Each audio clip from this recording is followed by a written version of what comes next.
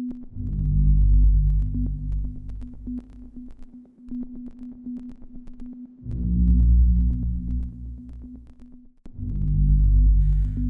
to the Intelligence Download, a podcast from BAE Systems. I'm Ben Tudor. Today we're looking at the future cyber threats to the world's financial infrastructure, as detailed in a joint report by SWIFT, the global provider of secure financial messaging services, and BAE Systems. It's called The Evolving Advanced Cyber Threat to Financial Markets. I'm joined today by Karel de Kneef, Chief Security Officer at SWIFT, and Sue Ho, Cybersecurity Consultant at BAE Systems and author of the report. Welcome, Karel. Welcome, Sue. I suppose first question is for the uninitiated, if you could possibly describe between you some of the major trends that have come over the years. For example, if we're looking as far back as something like Carbonac, that was an attack on individual consumer bank accounts. Things have moved on significantly since then, and there's now more attacks aimed at different parts of the financial system around the world. Yeah, I can certainly start by giving an answer to this. I think the evolution, you mentioned Carbonac, and Carbonac and others have clearly moved on into the banking industry and looking at more the payment systems. You mentioned the heist that happened in early 2016, which we got involved with our community. And what we've seen is that these organized crime units are really evolving their techniques. They started, we would almost say opportunistically. That's where they were before. And they start investing a lot of time. One of the things that we've seen, if you look at the latest evolution, is that they're even collaborating. One of the things we've noticed over the last years is that you could see that several organized crime units are one might be compromising an institution and might be potentially selling that compromise to another crime unit to then go further into their attack. I couldn't agree more. You can see it's the theme of this is evolution. They get better as and it's like in any kind of classic adversarial scenario. As the defenses get better, the attackers get better, and that's from the days of when it was just as Karel says, opportunistic banking trojans, all the way through to the more sophisticated attacks we see now. What I think is coming through is it isn't solely technology.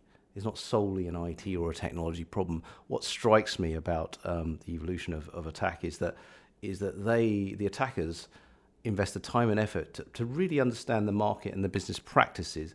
You don't start, I believe, these attacks from the point of view of a technical vulnerability.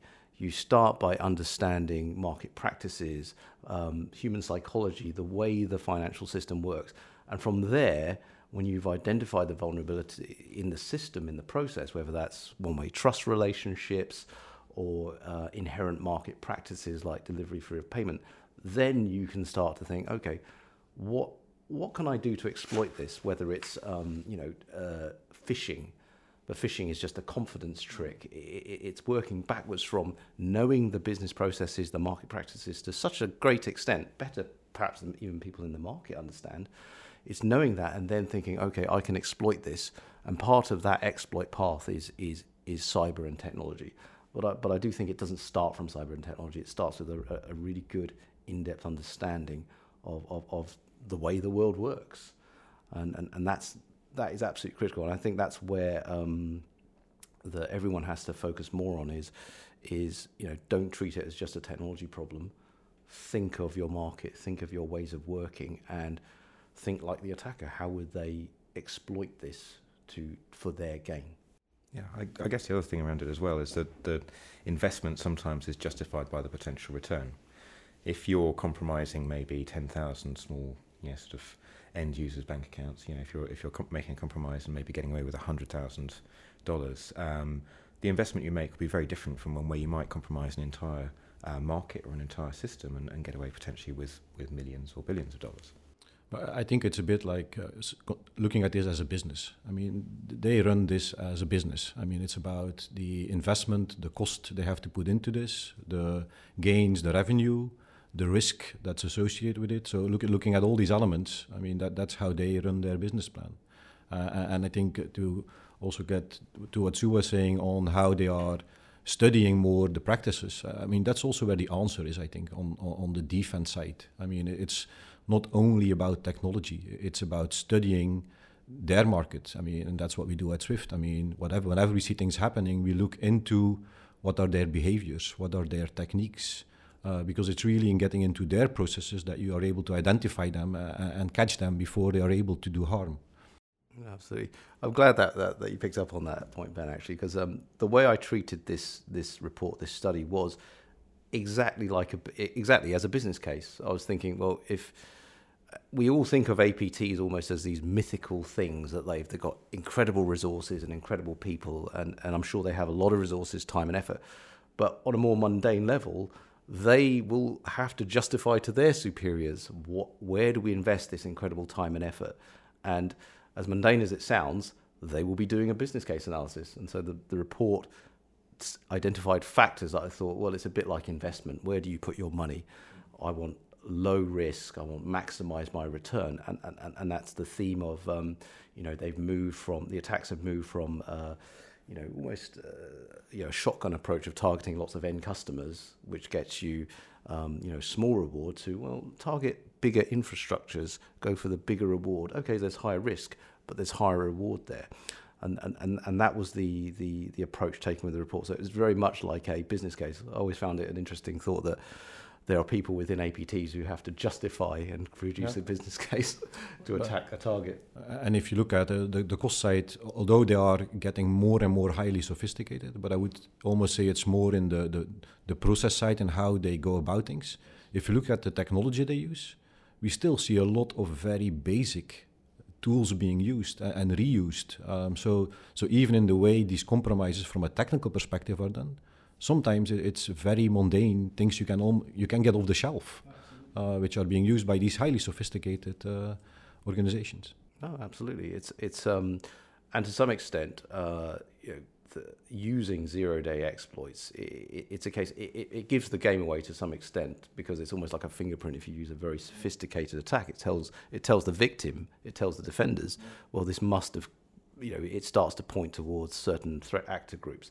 So they want to attack using well-known vulnerabilities in a way, so that it becomes harder to discern who the attackers are.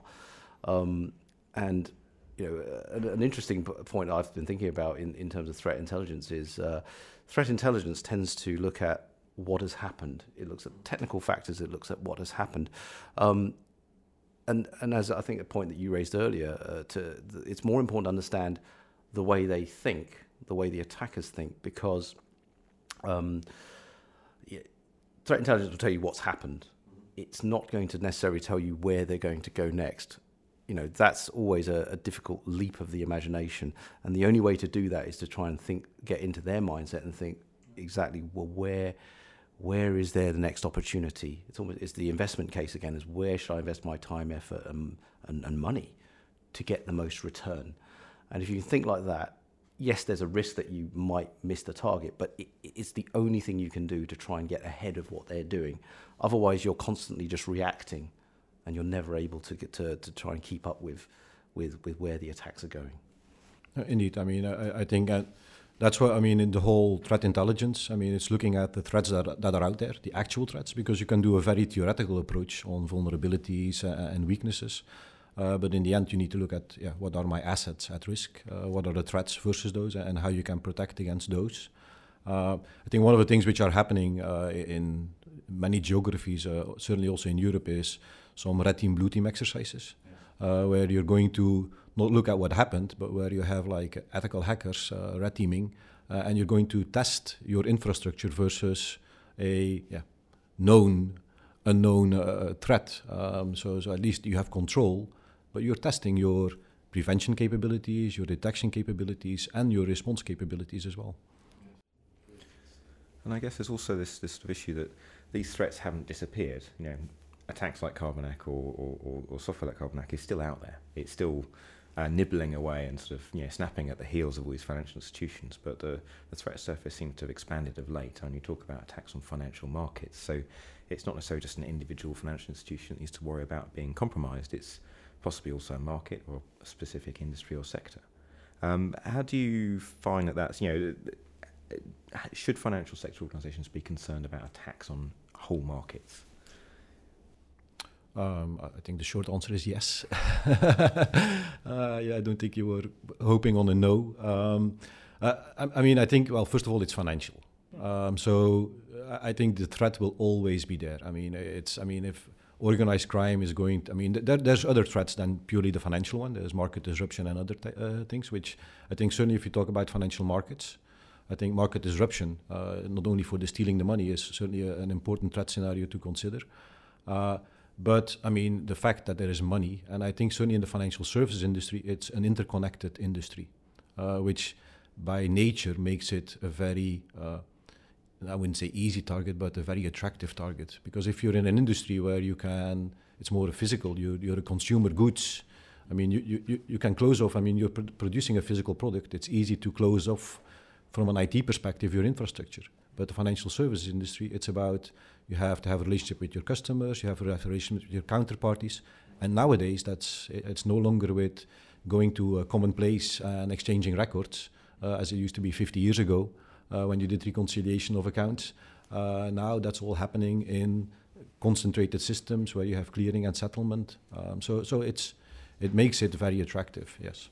Yeah, and I guess there's also certain elements, and so looking into this and reading through Sue's report just before we got together, there's certain elements of markets where things are slightly anachronistic. They operate on trust and a handshake, or one person saying yes to another, yes and no, rather than any kind of attestation. So yeah, I think and because I think we have to bear in mind, obviously, these markets they're very often very mature. They were never designed from the ground up to be, to make sure everything was absolutely secure. They're there to facilitate economic activity, so that's the primary thing. It starts from that perspective, and but obviously the cyber threat has overtaken this, as it has in a lot of areas of life. That what was safe and sound 10 years ago is no longer safe and sound. We know that the threat moves very quickly, but the market doesn't necessarily. And we think of markets as sometimes very sophisticated things. They in some instances they're not. Markets, for example, I used to work as an information security officer for a major oil company, and it always surprised me that the European oil trading market at one point was Yahoo Instant Messenger. That was the market. It happened to be the mechanism they used, and the only reason they moved off that was because Yahoo stopped supporting the Instant Messenger client. So it's a great example of where people the market has always been there. It started as an open cry forum in a stock exchange, and then it moved on to phones, and then it moved on to, there's this great instant messaging product that allows us to make bids and offers and counter offers. Traders adopted technology because it was expedient, because it got the job done, because it enabled them to work and trade and to gain advantage. However, none of that was designed with security from the ground up. And obviously, threat actors have over time become aware of these kinds of things and are starting to take advantage. Well, they have been taking advantage for a while.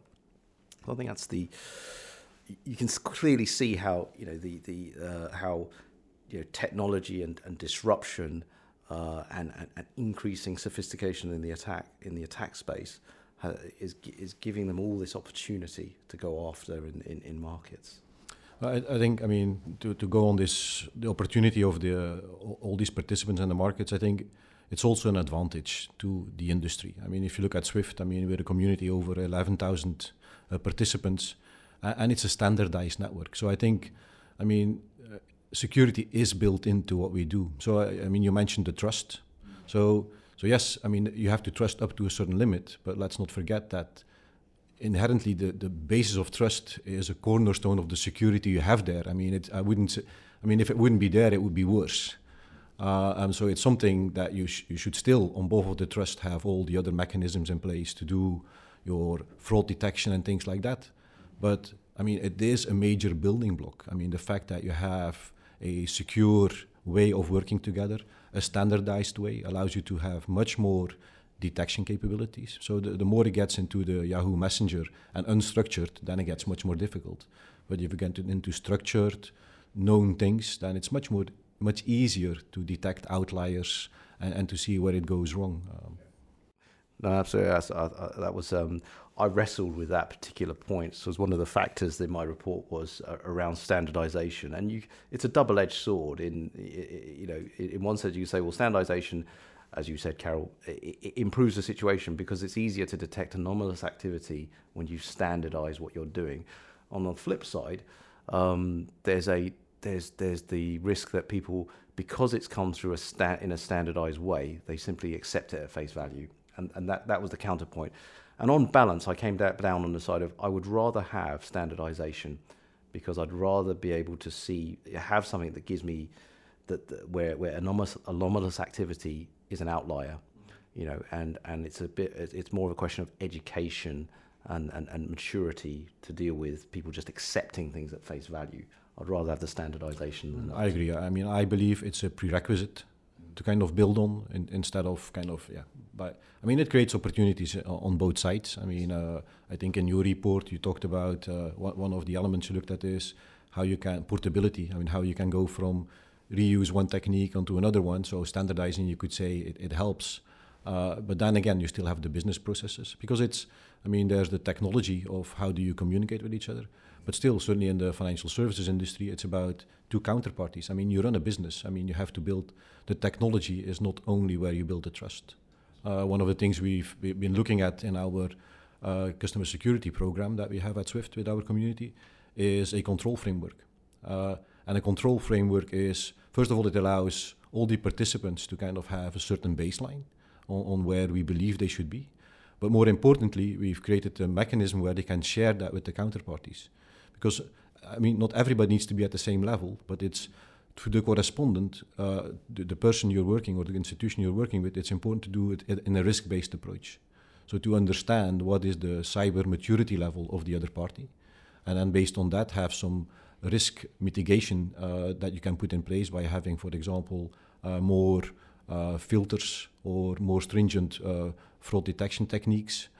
So it's really about understanding the counterparty, like you would do in normal business. I mean, if you start working with somebody in a normal business for the first time, you wouldn't have the trust, even if you had done a handshake, which is you know each other's names. You still want to kind of get to know the other person and understand what they're doing. And I think the same goes on the technology side, where yes, you have the handshake and you get to know each other, but you still want to understand what's the maturity of their side, can I trust them, and build that relationship. That's true. I think trust is the foundation of it.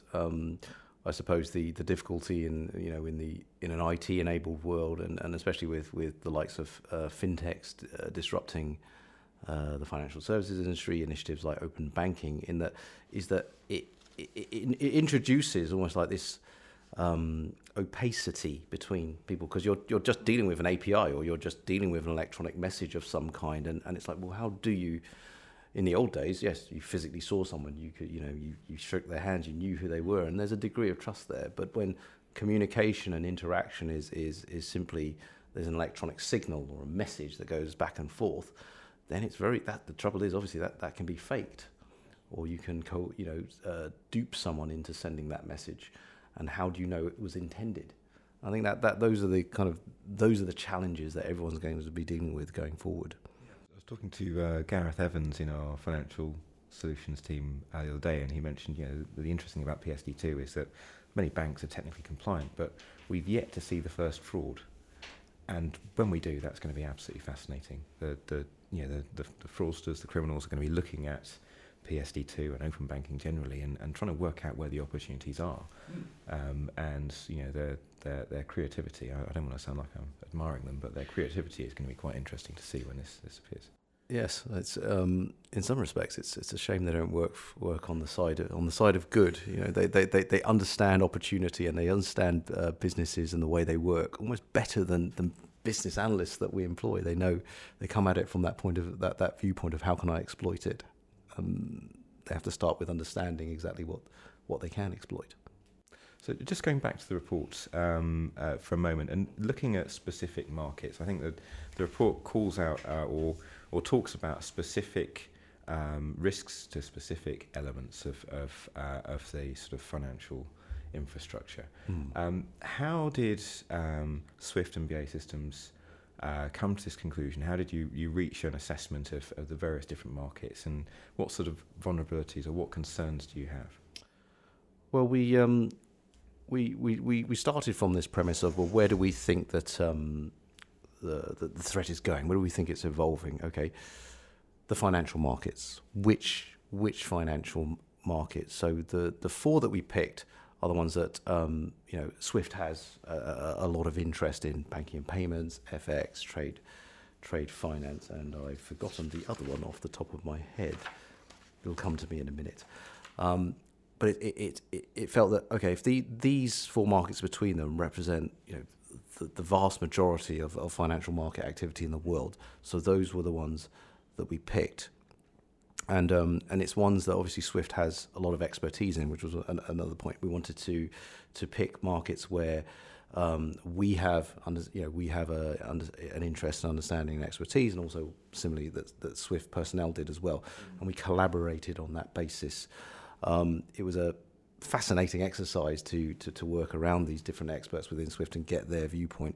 There's people there that have worked in those markets, in FX, in securities, etc.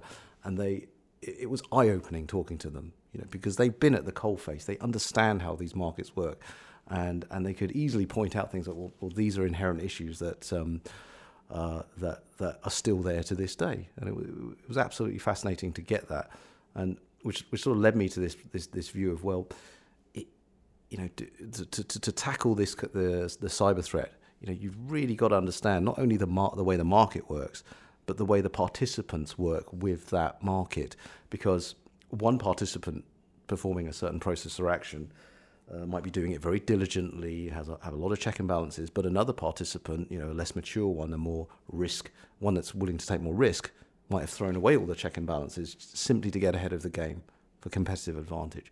So it's knowing those kinds of things, and I think that those are the areas that both market infrastructures, owners, operators of market infrastructures, and participants themselves, those are the things to think about and to look at. It's important to think about cybersecurity, and I work in cybersecurity, and I would obviously advocate that.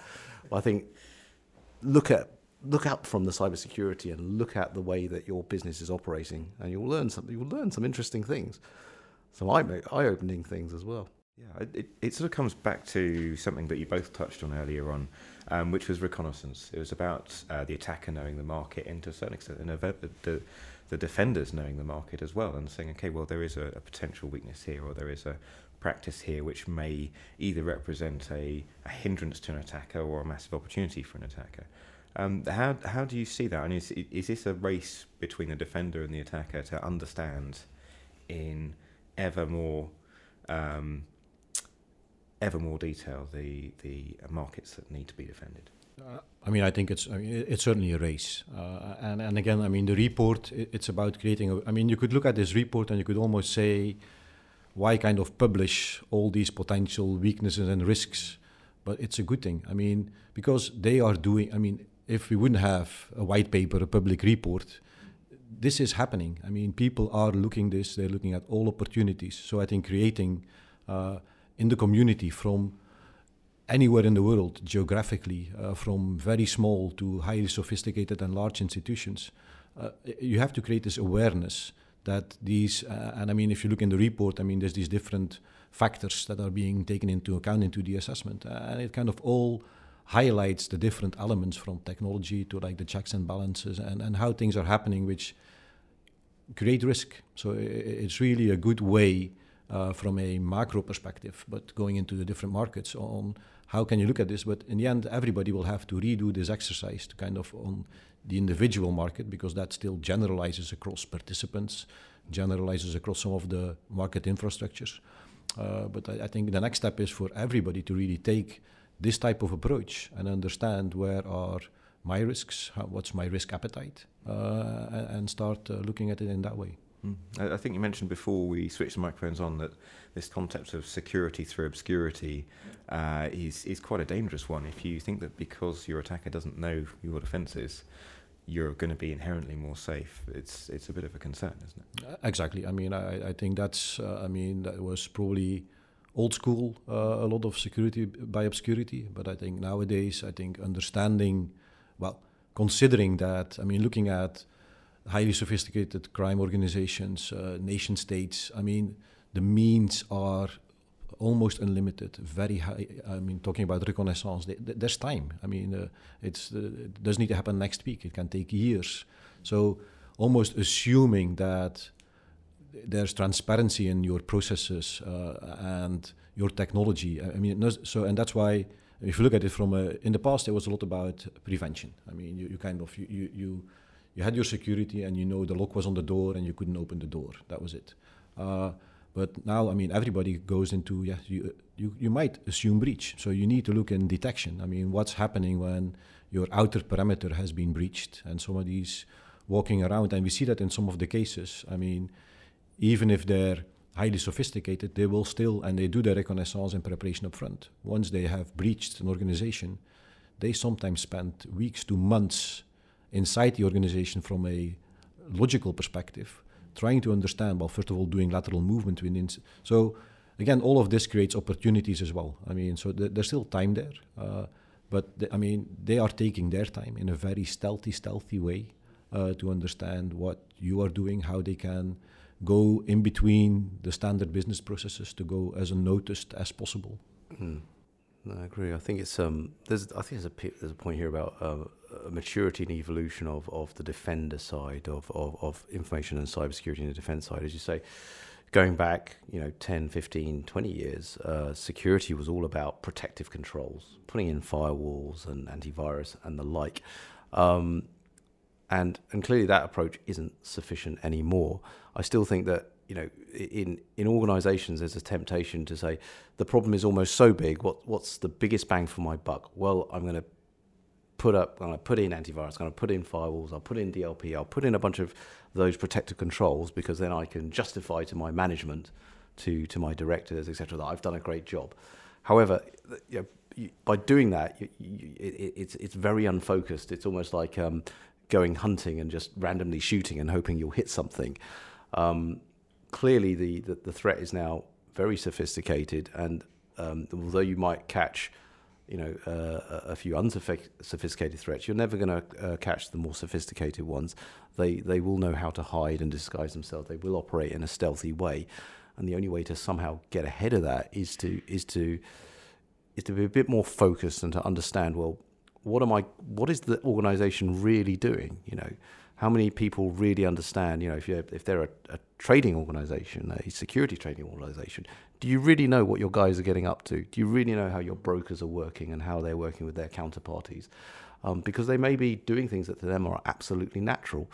For example, extensive use of emails for confirmation of critical details, using fax, which is apparently still very heavily used in certain parts of the securities market. Because those are just the way they work, they don't see them as a risk.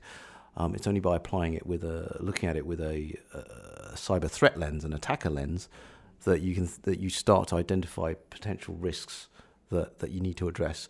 But trying to apply it from a high level controls all over the organization and hitting and hoping that they will capture the attack, I think your chances of success are going to be fairly slim. Sounds truly terrifying. I suppose one question is, any of these nuances or complexities in the market, you mentioned fax, we talked about instant messenger being used to trade. Are any of these potential hindrances to attackers as well, where the trader or somebody involved in the system is doing something so counterintuitively daft that it actually presents a hindrance to somebody who's trying to break in and possibly make a theft?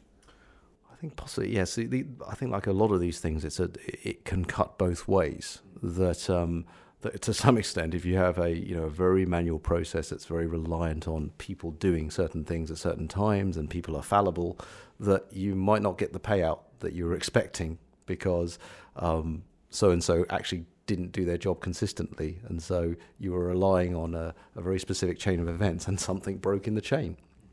So I think it can work both ways, but you can't rely on that as your defense. You can't rely on the obscurity. We're back to the same point about security for obscurity. The obscurity of your processes to protect you. Over time, they will find a way. Absolutely. Okay.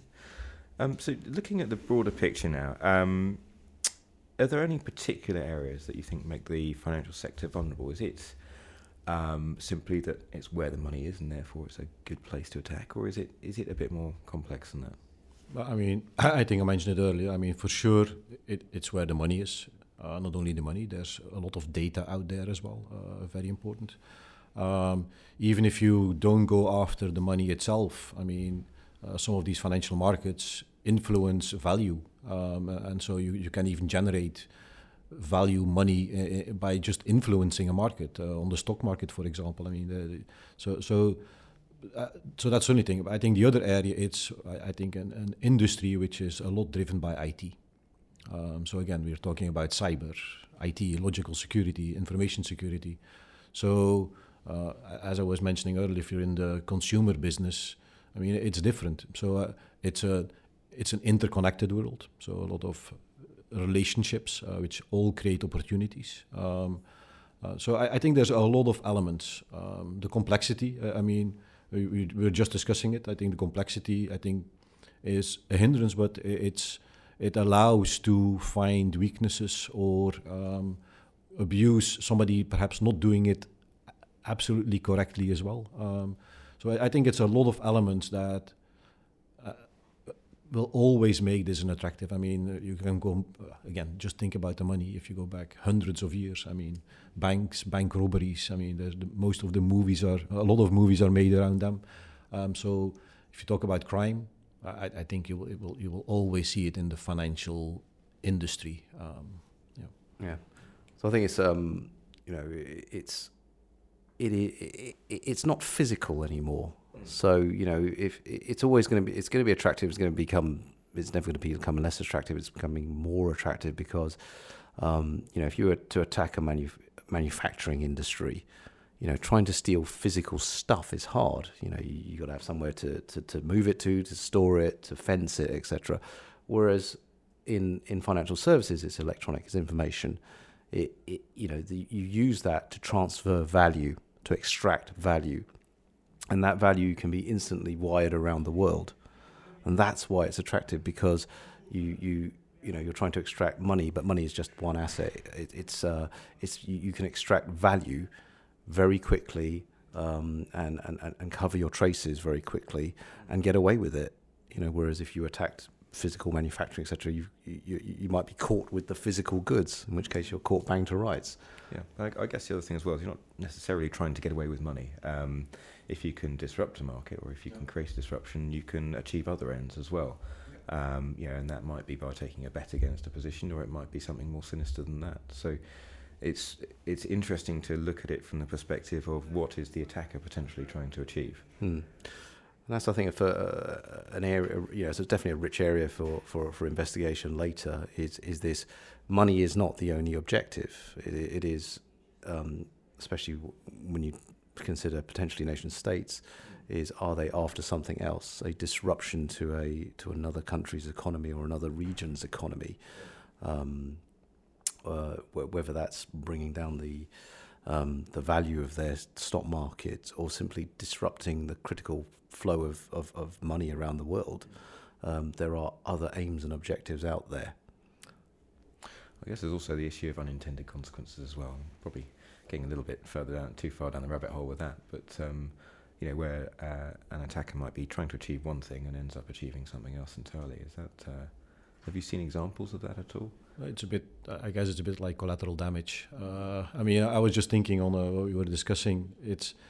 I do believe in trying to solve this problem. A lot of learnings have been done in the physical world, and I mean, sometimes when I look at this problem, I think taking some of the techniques that come out of the physical world and translating them to cyber. There's a lot of help in there. I mean, all of these things that exist. I mean, like prevention, detection, response exist in the physical world. So I don't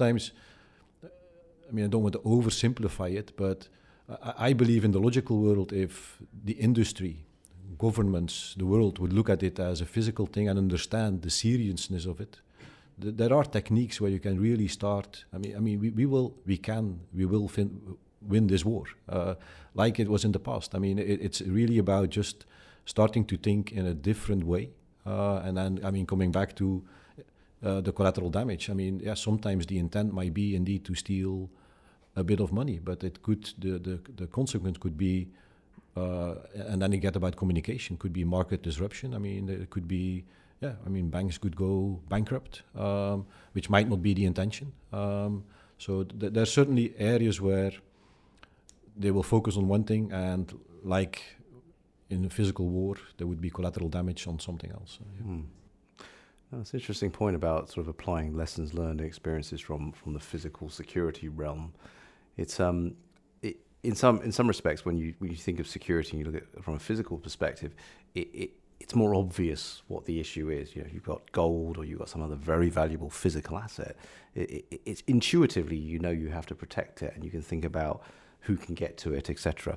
I think when you're dealing with something that's a bit more esoteric, like in effect information, access to systems, etc., almost people find it intuitively harder to understand how to protect it, and even to consider it an asset. So it's always bringing it back to, you know, what is it that's critical? What are the things that you're trying to protect? How can people get to them? There's a phrase in the physical world that I've come across where people say, who can touch the bomb? So you transfer that to the logical world of like, who can touch that asset? Who can touch the bomb and break it or set it off? That's what is keeping that kind of focus, and not getting caught up sometimes in the complexities of informations. In all ways, understanding what are your real crown jewel assets and how they can be manipulated. If you do that, that's a great start, basically. Fantastic. So, final thoughts on this, and I think you've actually summarised the position pretty well there. But final thoughts. What advice would you have for specific markets, possibly the general financial community and maybe the public as well? And yeah, if I was a layperson listening to this, I'd be slightly terrified. I'd be looking to stuff my money in a mattress. It's I think it is about it's awareness and understanding. You know, start from understanding where you how you work and what your weak points are. In a way, it's the cybersecurity vulnerabilities and that angle. Yes, that's important to understand, but it's the context of knowing, well, how are we exposed to that, and our ways of working. Start from that point, and collaboration. You can't do it on your own. It requires, you know, cybersecurity from a cybersecurity point of view. Those cybersecurity experts need to work with the front to back office in a financial organisation to really understand what they're doing. You know, it's like IT people really need to understand what the business actually want, rather than give them something that actually doesn't meet their need. And cybersecurity is the same. You've got to really understand what your business is doing in order to have half a chance of protecting it. Because if you don't, you'll just apply a bunch of controls that are well-meaning but aren't actually effective. I totally agree. I think the collaboration with the business side from a cyber IT security perspective is crucial. I mean, if you think a simple example as phishing emails, I mean, you can deploy a lot of technology to try to stop phishing or malware being distributed. But the best person to look at an email and see, is it real or is it phishing, is the person receiving it. I mean, these are the people that really see the context and can make the link. So I think making that business link is really where the cyber IT security people need to work together with the business. I think on the collaboration front, linking to that is also information sharing. I think for the industry, I mean, this is a global, I mean, sharing, I think again, hiding information and using it as a competitive advantage. I mean, and I think it has evolved a lot. I mean, you see really this disappearing in the industry. But I think for all markets, all areas of financial services, I mean, collaborating, information sharing is crucial, because the criminals do the same thing. I mean, it's not that they work on their own. They share, they have their own communities. So from a defense perspective, exactly the same thing needs to happen. Marvellous. Well, thank you both very much. Any final observations before we... Well, I mean, from my side, I think... well, first of all, thank you for inviting me for this podcast. And I think, I hope we did a bit here, it's to create this awareness. I mean, from a SWIFT perspective, I mean, we are ready to embark on the next months and years to make the industry better. and we're looking forward to collaborate with the industry and with our institutions to win this battle. Yeah. I think I'd echo that and say, this was about raising awareness, and it is about collaboration and working together, because that's the only way to try and keep up with the threat. Is to take that collaborative approach and work together to defend against it. Marvellous. Well, Karel, Sue, many thanks for your thoughts. And many thanks for listening to the Intelligence Download. Don't forget to subscribe via iTunes or Podbean or your preferred podcast client.